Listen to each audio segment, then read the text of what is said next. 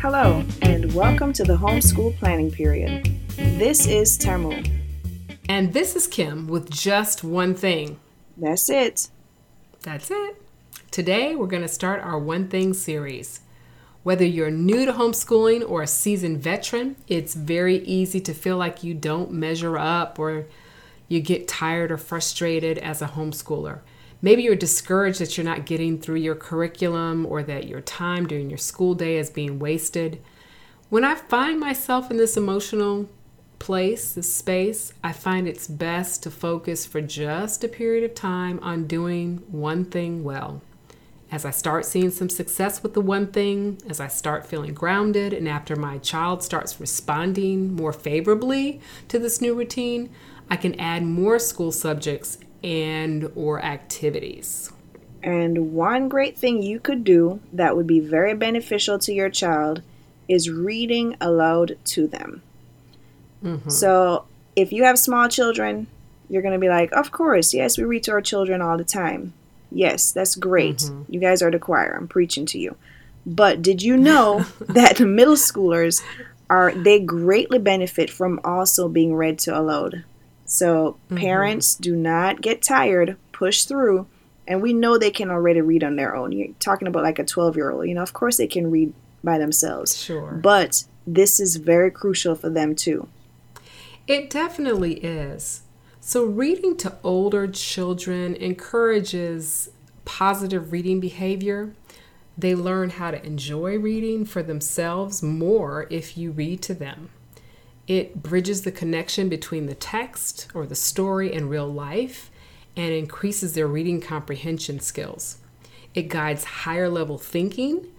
They have the freedom to imagine the story and what's happening without the work of sounding out words, or if they read too slowly they don't really get into the flow of the story, so they can just have the freedom to just imagine through the story.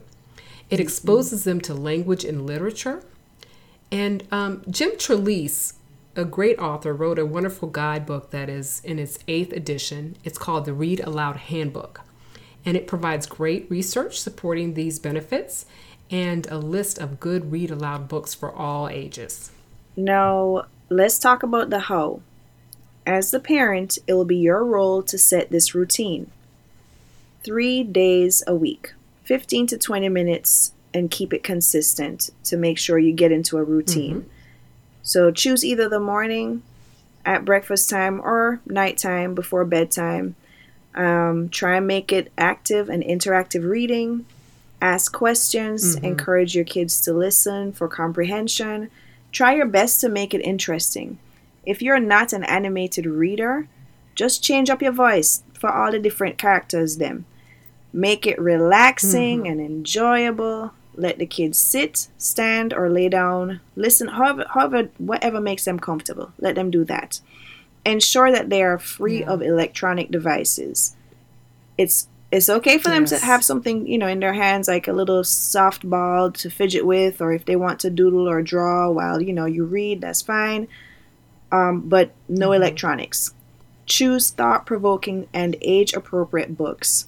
Pick good chapter books or Bible stories that take several sessions to finish. Do a search for Newbery or other award-winning books. They have plenty. Parents, this is not a combative time. If they don't seem to be listening, keep reading for the allotted time. Just keep the routine. Yeah, and a lot of times kids, they don't look like they're listening, but, they are. Especially if you're reading a story over several times, they're listening. They are. I mean, and also very important, this is in addition to your children also reading on their own. So this does not take the place of your children reading on their own or practicing their reading skills. Do not mix these two up, right?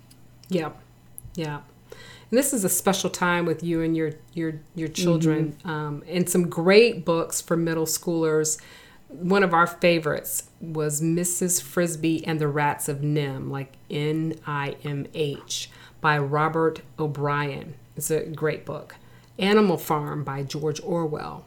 Roll of Thunder, Hear My Cry by Mildred Taylor. Great book.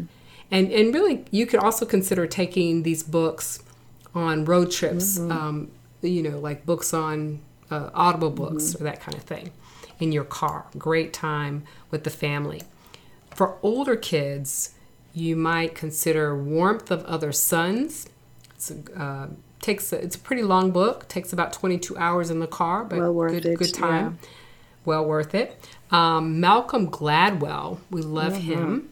He does a great podcast called Revisionist History. That's a good thing to listen to in the car as well. And all these things give you something to talk about while you're on vacation. Yeah. And it keeps the kids off of their devices. Off. Get off. Put it down. Right?